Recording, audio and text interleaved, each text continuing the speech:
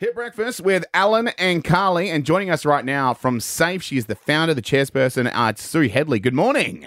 Good morning. And for people who don't know what SAFE do, they do amazing stuff helping animals all around the country. In particular for you, Sue, you're in the Pilbara region doing some great stuff for Karratha. Yeah, well, we're right across the Pilbara, Newman, Karratha, Headland, and the Kimberley, and the Gascoyne, you name it. Yeah, we're everywhere, really. Yeah, pretty busy. A lot going on, Sue. And you've been busy with this amazing story that Carly has found. Oh, Shani the Wonder Dog, Sue. Let's talk about it, because not since Red Dog has the Pilbara seen such an amazing tale, literally.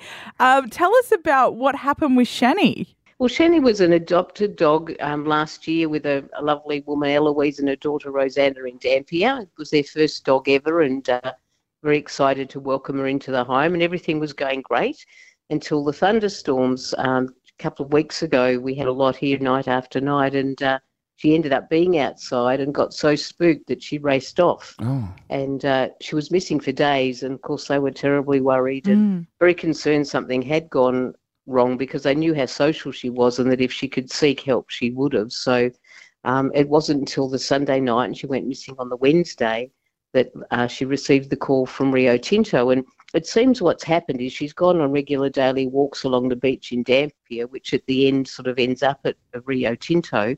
And it seems like somehow she's just got in through security that no person could get through. She's managed to get through and found herself in a worse, far more frightening situation than a thunderstorm in a dumpster, which, again, I haven't had a lot of experience with them, but it just seems like totally miraculous from everyone says that she would have had tons of iron ore being poured into it.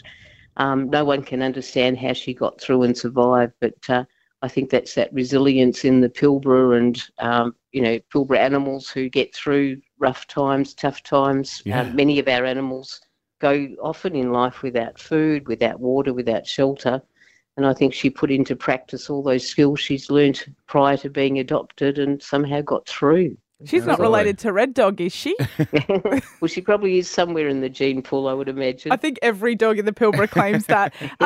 This is pretty amazing. Tell us about the moment that she was found and reunited with her owners. Christy the Ranger, who's a huge dog lover, when she got the call that there was a dog in trouble, I pictured what she told me. She was throwing on her clothes and getting in the car and just getting out to the site. She couldn't believe it when she looked down and saw this little dog down in this dumpster, and everyone was wondering how on earth they were going to reach her. But she, love and passion for animals between the Rio staff and Christy the Ranger, they were able to get her to safety. Christy's main memory was her eyes were just wide open, just red, no doubt, from dust and dirt from all that going through, and just terrified. But when we hear about the reunion with Eloise, like the joy and the tail wagging, and Eloise talks about how she on the kitchen floor and gave a big shake full of all iron ore dust everywhere. I'm sure she didn't mind at all, but Eloise said after the joy of the reunion she was exhausted, and she slept and slept and slept and ate and drank, of course, first, because she'd had nothing.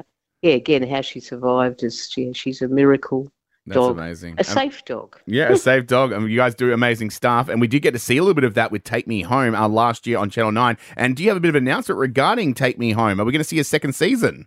Yeah, well, we didn't think we were, but we have Tim from producer arriving this Friday to begin filming, and we're going to have season 2. Yeah. Obviously, it's going to take a while. My favourite show. Yeah. I can't wait. That is brilliant.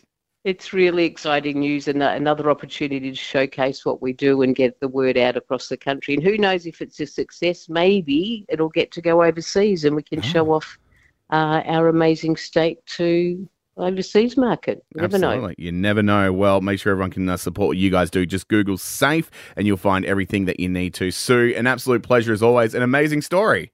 Thanks so much.